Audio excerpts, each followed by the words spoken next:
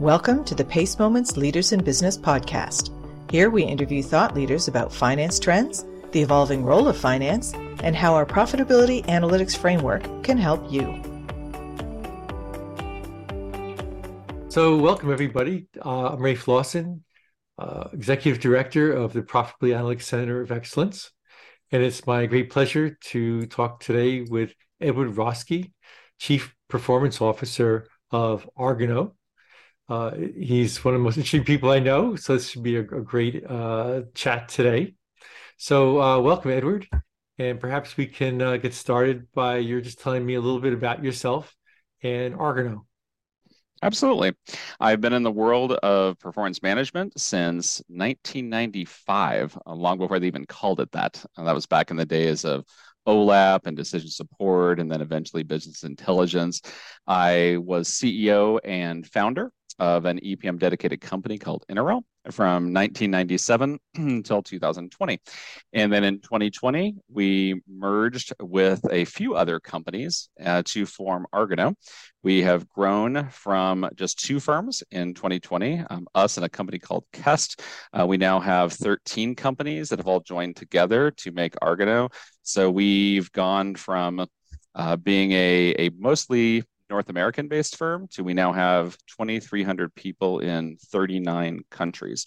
I was just informed that we are now the seventh largest technology firm headquartered out of North America. So I am out of beautiful downtown Plano, Texas. I encourage everyone to go there. And performance management is strong. Our growth rate over the last 2 years, just in the EPM space, grew 30% 2 years ago and 21% last year. So profitability, planning, consolidation, reporting, analysis, it's the place to be. Well, it's certainly an important area, and congratulations on the incredible growth of your firm. And now you referred to your travels, and I know you've consulted all over the world. What are the biggest challenges that the finance departments that you've encountered are facing, and how have you addressed those?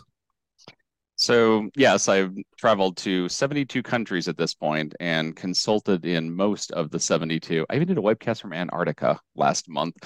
But the needs in some ways have been an evolution of what they've been doing over the last few years. People always want information faster. They always want the processes to take longer. They always want to be doing more with fewer people. What's been happening lately is the type of questions they've been asking have been changing, where it's gone from what happened, simply let's report an income statement, a profit and loss statement. Let's tell you the balance sheet, show you what the cash flow is. It had been pivoting to let's try and have a budget looking forward. What has been happening lately is people are starting to say, how do I plan for uncertainty? How do I understand all the different routes the company could take and how I will react to each one? It's interesting. One of those things that people used to do was only look at profitability when times were tough. And now they're saying, well, if it turns out this way and the economy does remarkably well, what are our products we want to be doing more of? What greater risks can we take with maybe some of the unprofitable products or services or geographies? If times end up being tough, maybe inflation stays high, maybe interest rates skyrocket, maybe we enter a recessionary environment. What are the immediate areas that I need to cut to make sure that we focus on our core business? So it's changed from not just backward looking to forward looking, but also really looking at going beyond just numbers and converting them to a set of potential actions. And then as soon as we realize we're in one of those uncertain scenarios, the world starts to coalesce a little bit more. We know exactly what actions we need to take. Yeah, that's so important. I mean, we're in such an uncertain business environment, and it's the old saying: if you have 5 economists in the room, you'll have 7 opinions. Who knows where the economy is going to go now, and doing that scenario playing and planning for uncertainty is certainly so beneficial for organizations, and that's a great space to be in. So on a personal level, I know you've written over a dozen books. I know there's one, Look Smarter Than You Are with eBase, and there's books on planning and analytics and so on. And that they give people advice and help with software implementation. What advice would you give companies that want to start implementing our PACE framework? For example, what's the best place to get started, and so on? When I first started writing books, and that first Look Smarter Than You Are with Us-based book from 2007 was very much a technical book. It was more how you can get the technology to do what you want it to do. As I've been evolving my authorship, co-authorship over the last few years, I've transitioned much more into writing about the business side because the technical side keeps getting easier and easier. The technology becomes less important because with the cloud, it's easier to get in. Barrier to entry is pretty minimal. All of the modern products are following a common intuitive user interface. So if you can use a mobile device, you can use just about any technology out there. And for that matter, you can even do it in, get started with tools like Excel and then build up from there. So what it's become is a conversion from focusing on the technology side to really understanding the business problems you're trying to answer. So my advice to anybody that wants to implement the PACE framework is begin thinking about what you want to do with profitability, what questions you wish to answer at the end. And of those questions, which ones will drive you to either deeper questions or will drive you to physical actions. Once you design with the end in mind, what will I be doing with this information? It will help really organize up to that point exactly how we get started with the framework, what areas we'll be looking at. So for instance, if you said, well, we're really trying to understand from a geographic standpoint where we're making money, where we're losing money, what's expanding, what's contracting, do you really need to do profitability down to the detailed service or the person manufacturing it or the area that's distributing it? Can't you just focus on basically where that product is being pushed out? So help it define the dimensionality of what you're doing.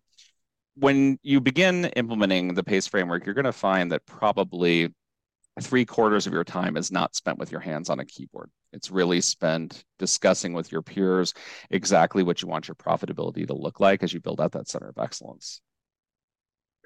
Yeah, I couldn't agree more. And I think so many times practitioners uh, look for a tool to solve their problems, and really that's the wrong approach. And what you suggest, I think, is a much better way to do that. And that's why the PACE framework is exactly that. It's a framework, and you really, as you said, need to think about where you're going. So that's a great insight that you shared there. So what do you see as the top trends for 2023? I'm sure our audiences would love to hear your insights on that. It's definitely that planning for uncertainty.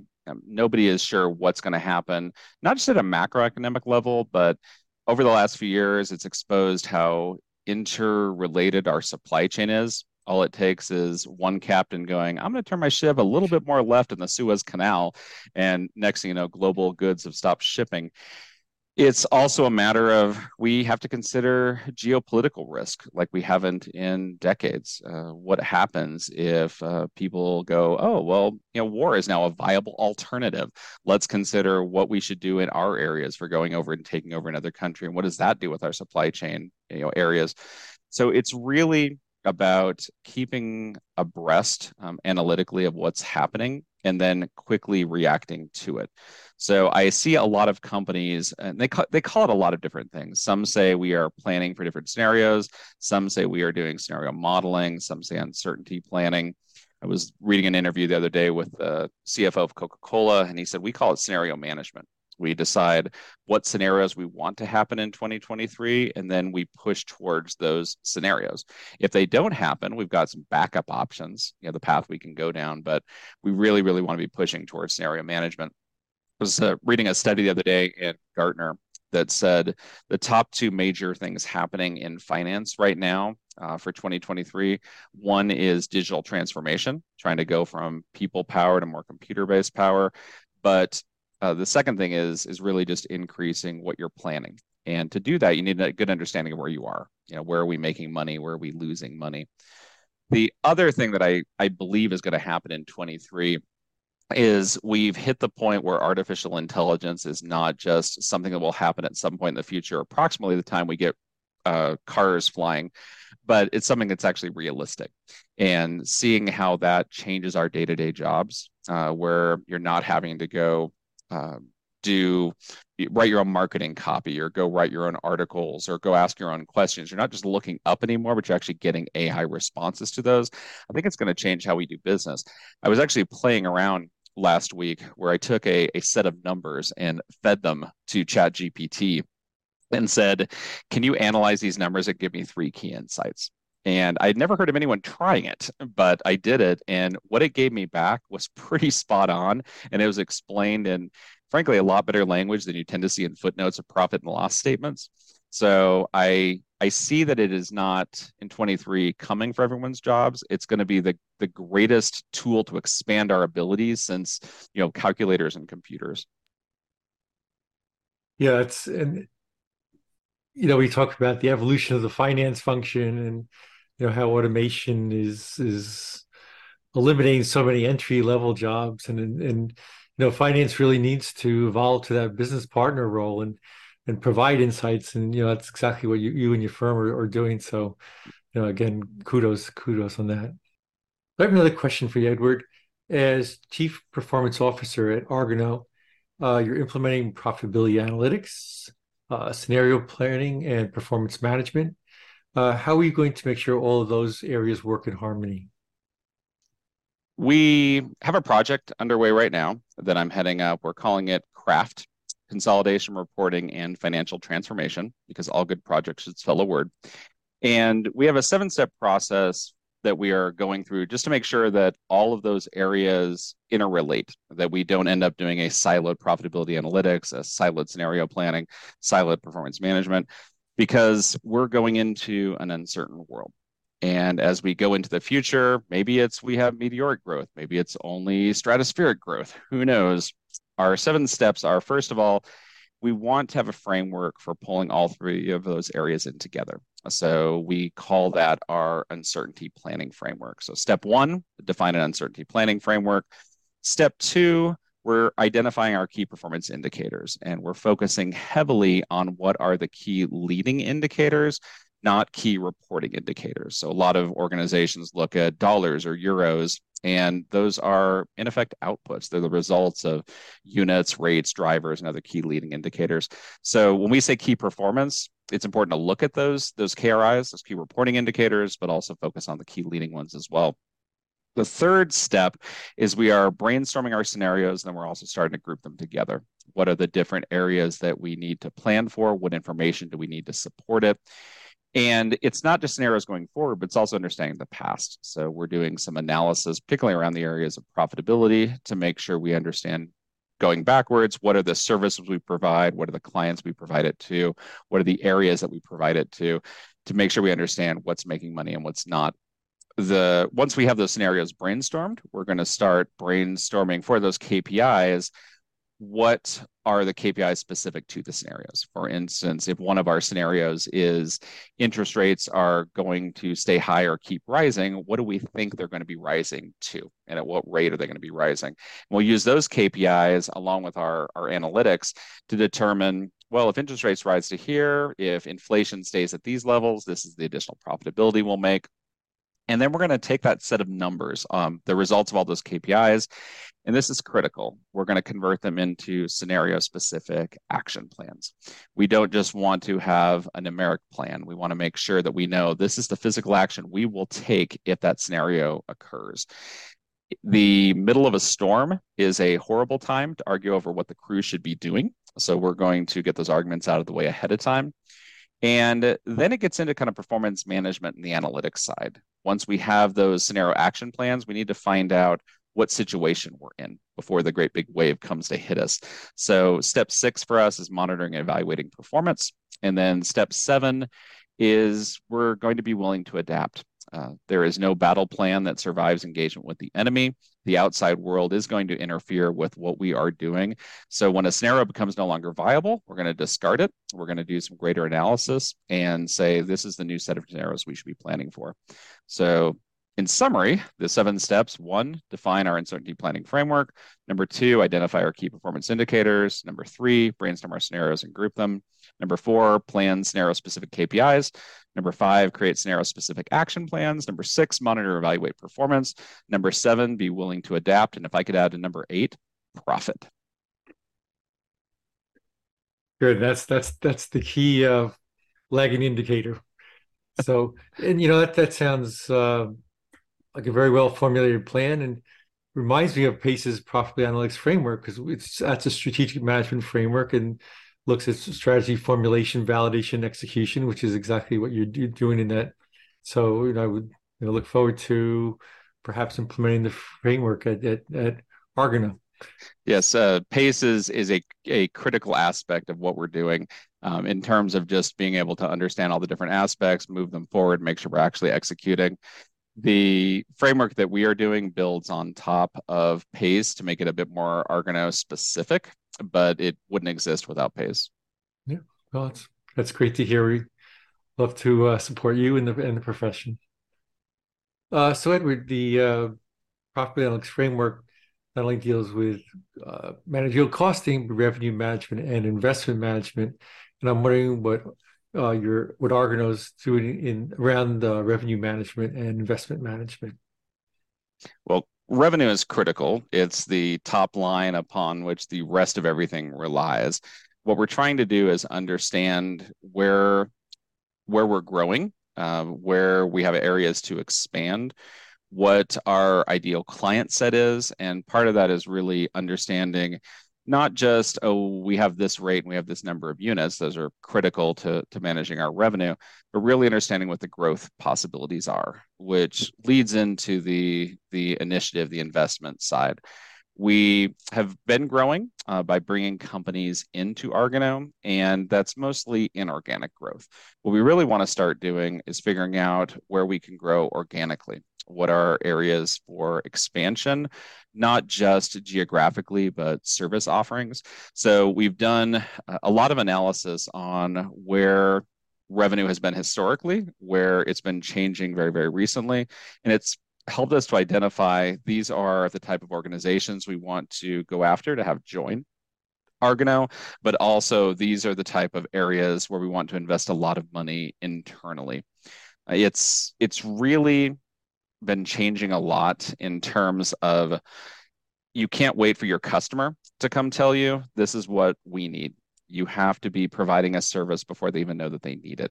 So going back to the artificial intelligence example from before, by the time that companies go, this is a critical service, and do you offer it? You must already have to have a plan for that in place. So we use revenue management as kind of our treasure map, and the path that we take along that treasure map is our investments. The output of it all is profitability and growth. It's the X that marks the spot. Yeah, that's a great philosophy and approach to revenue management. That's what Steve Jobs did at Apple, obviously, and what made them so successful. So that's a great approach. So I appreciate you taking the time to talk with me today. I know for our listeners, I think you spent about 30 days in Plano, Texas, and you're probably the most traveled person I know. So it's certainly great to catch you one place and talk with you. Absolutely. Well, and today I'm actually coming from Denver, Colorado, because to your point, I'm very rarely off there in Dallas, Fort Worth, but it's the role of finance has also gone global. It was kind of one of those things that used to be sort of conducted at the corporate headquarters. Maybe they get a portion of one floor and not give them very good lighting, and now it's a distributed role. So going back to my original point, if you were around 3 years ago, a lot of my work was on site at a client, and our people needed to be inside the boundaries of the United States because that's where most of the client base was.